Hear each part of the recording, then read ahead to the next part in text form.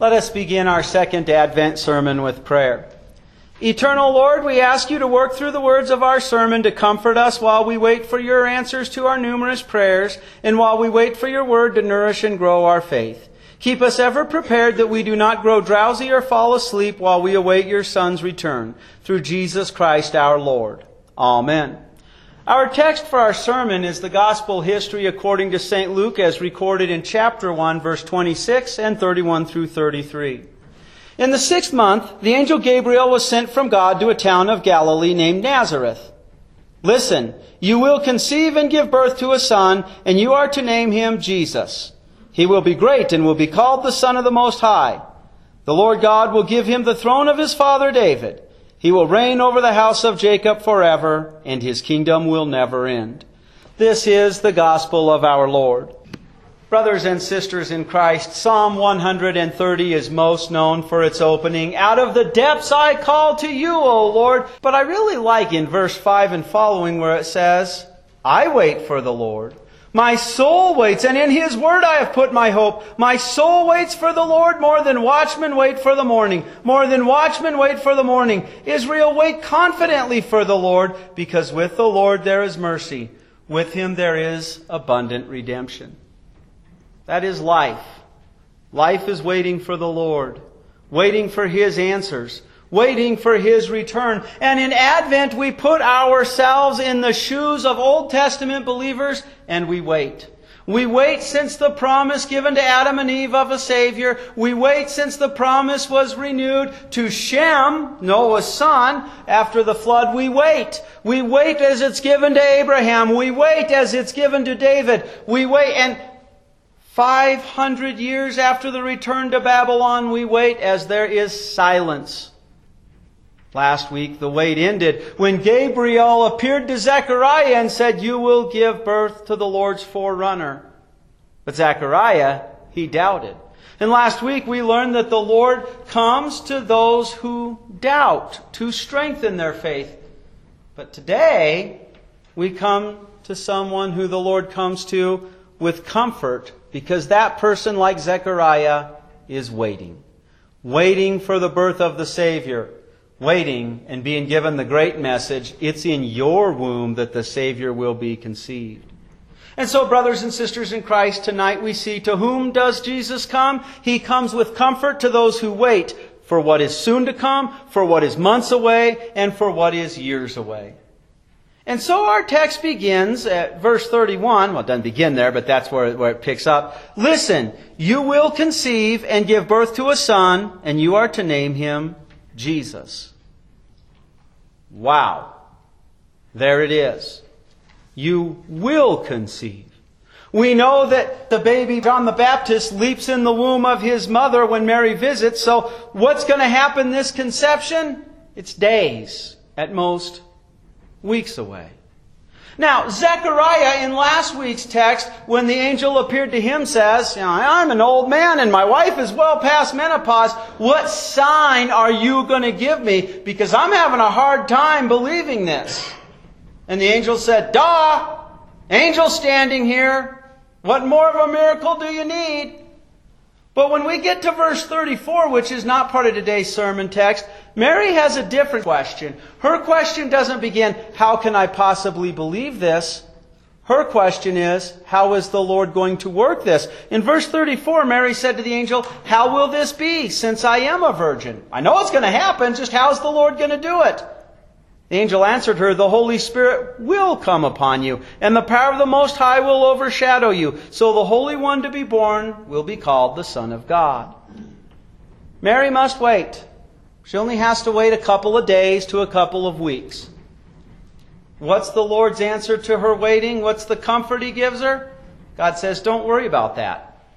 This is my work." In other words, it's God's work.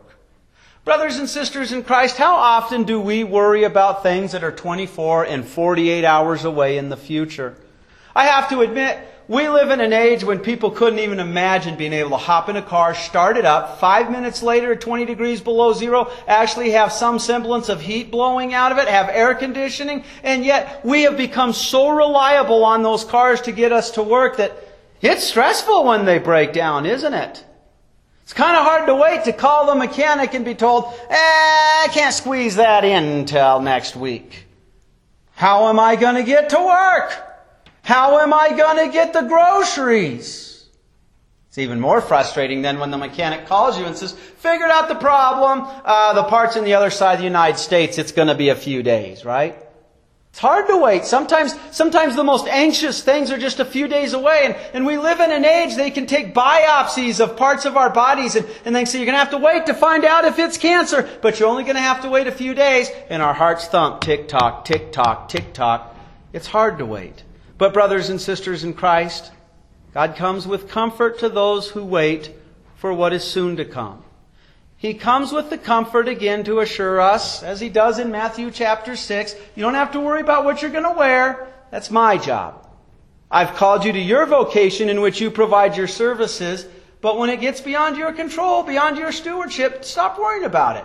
That's in my hands. And isn't it amazing how the Lord has equipped us daily to handle the things we're going to be worried about in 24 hours? See, the greatest thing the Lord has done to do that for you is in your baptism, He sealed His Holy Spirit in your heart. Each day, your new man awakes. Each day, that sinful nature awakens as well. And yet, you have a new man to battle that sinful nature. Because that sinful nature, he's whispering in your ears, God's not even worried about this one. This one's flying under God's radar. And yet, your baptism reminds you every day, even though you're only baptized once, you have a new man who's alive in Christ yesterday, today, and tomorrow, and forever. Now, let us not forget, God doesn't say you have to do daily devotions. But let us not forget that daily when we're in the Word, for example, just taking a couple of minutes for devotions like meditations, how the Lord's Word there also comes to us with the answers of what we're worried about in 24 and 48 hours to comfort us and reassure us that God is ruling over all creation and He has the next 48 hours and the next few weeks in His hands. So, to whom does Jesus come? He comes with comfort to those who wait, waiting for what is soon to become. Like Psalm 130 said, waiting like the watchman waiting for the morning. And then, boom, there was the Lord's answer. And I didn't need to be worrying over these last 24, 48 hours. The angel says in verse 31, listen, you will conceive and give birth to a son, and you are to name him Jesus. Now, we're looking past the conception in a couple of days, a couple of weeks. We're looking to what's 9 months away. There's a hint. The name you're going to give him, Yahshua, from the Hebrew, Savior. And he says in verse 32, he will be great and he will be called the Son of the Most High. Mary has to wait for months. Have you ever put yourself in Mary's shoes? Because I'm going to tell you, brothers and sisters in Christ, only once has a child ever in human history ever been conceived outside of marriage without the act of intercourse. What am I getting at? How's this going to look for Joseph, whom she's engaged to? Joseph knows he hasn't had intercourse with her. Mary's got to be worrying. What's that going to look like? You can hide a pregnancy through the first trimester, but you get in that second and third, it gets pretty hard. Mary has no need to hide her pregnancy. What are the people going to say? Because you know, in a small town, people gossip. Even in a big town, people gossip. What's God's answer to all of this? There it was. Jesus, the name Savior. He will be great and He will be called the Son of the Most High. The worry over what's months away, 9 months away, the answer to that worry, the comfort is, this is God's Son. This is God's work. You don't need to worry about it because this is God's Son, your Savior. Now, brothers and sisters in Christ, how often do you and I look to what is months away? Not knowing, because we don't know the future. And like a child who, as the sun sets, sits there in their bedroom and sees the shadows starting to grow, and they get more concerned and they start pulling the blankets more and more over their heads. We see as the time comes by, as we wait, with big things in our life. Oh boy, what's coming up? What's coming up? What's coming up? What's it going to look like? Is this disease I had last year going to return? I got to wait a year for the doctor's appointment. What's the next year going to bring? Is my job on the chopping block? Again, God says, I sent my Son for you. I've got what's months away still in my hands. And the Lord gives us comfort. He gives us comfort as He draws us to regularly attend worship, where we are not just reminded of our baptism, we are reminded that God took on human flesh for us, and God's means of grace nourish and feed and comfort us and assure us we are saved. We're redeemed children of God. Our Savior, who was a human being, who took on human flesh, is now ruling over all creation for us. To whom does Jesus come? He comes with comfort to those who wait. Wait for what is soon to come and for what is months away. But there in verse 32, we look ahead quite a amount of time in verse 32 and 33. He will be great and will be called the Son of the Most High. The Lord will give him the throne of his father David. He will reign over the house of Jacob forever, and his kingdom will never end. Mary would have to wait. How was this going to play out? She would have to wait till Jesus was approximately age 30. That's when somebody was considered no longer wet behind the ears. That's when he came to John the Baptist to be baptized and the Holy Spirit descended upon him. That's when he began his public ministry and worked for 3 years. Mary would wait, waiting way ahead. She would hear those words of Simeon letting her know a sword would pierce her own soul too. And she would wait at the foot of the cross and watch her child, the child she bore, be tortured, what appears to be being tortured to death by one of the cruelest death inventions of mankind. But can you just imagine how it would rend her heart as she heard him say the most awful words ever heard in human history?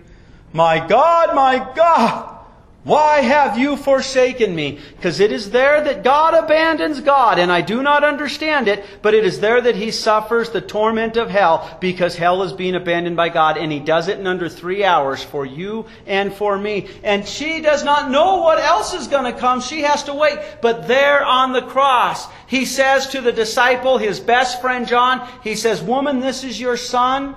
Man, this is now your mother." And we're told John the disciple, who is the only one to die of natural causes, he took her into his house and he took care of her as his own. Oh yes, Jesus had that half-brother like James who was martyred. Mary would have to wait to see how all this would work out, and there would be crosses. What was God's answer to that wait? Well, He has the house of Jacob forever and His kingdom will never end. The answer is, this is God's Son who reigns forever. And this is comfort for you and I as we wait for what is years away. I don't know about you, but I often look ahead and pray, Lord, please keep me from embracing a sin that would drive your Holy Spirit out of my heart. And do you know what God's answer is? It's there in His Word. He tells me, look back thousands and thousands of years ago, before I, the Father, the Son, and the Holy Spirit began the act of creation, we already planned out for you to hear the Word and have faith. We plan to keep you in the faith. It's the doctrine of predestination. It bothers our sinful nature, but it is pure gospel and it is pure comfort. Pure comfort that God tells us in Ephesians chapter 1 verse 3, in the first chapter of 1 Peter. He tells us in Romans chapter 6 through 8. God said, I plan to keep you and make sure that you arrive on that day to the eternal kingdom of my Son. And certainly He warns us, if you're going to run out and embrace a sin like that guy did in Corinth, you can get yourself in trouble. But God says, but you're predestined.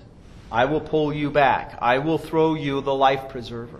This is a comfort as we look ahead to end of times, because brothers and sisters in Christ, unbelievers, they fall asleep in the Lord. They say, that's days and years away. And one day it's going to come and catch them by surprise. And those who were God-hating unbelievers and atheists, they're going to, whoa, it's truly God. And it's a terrifying day for them. But for you and I, as we look to what may be tomorrow, but maybe another 2,000 years away, we look at that day with excitement. I have to admit to you, I have selfishly prayed that tomorrow is the last day. Oh man, Lord, the bills need to be paid. Please just come tomorrow and put an end to this.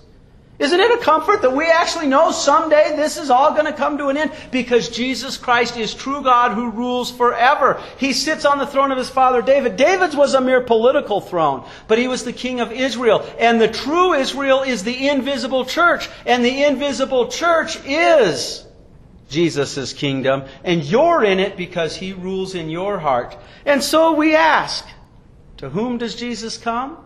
He comes with comfort to those who wait for what is years away. And we stay in His Word, and it feeds and nourishes us and constantly reminds us God has saved us, He's predestined us, and He's keeping us safe. And so we conclude our sermon. To whom does Jesus come? He comes with comfort to those who wait. Who wait for what is soon to come, who wait for what is months away, and for what is years away. Because Jesus is true God who's ruling over all creation for us. Amen. Now blessed be the Lord, the God of Israel, who alone does marvelous deeds. Blessed be His glorious name forever. May the whole earth be filled with His glory. Amen.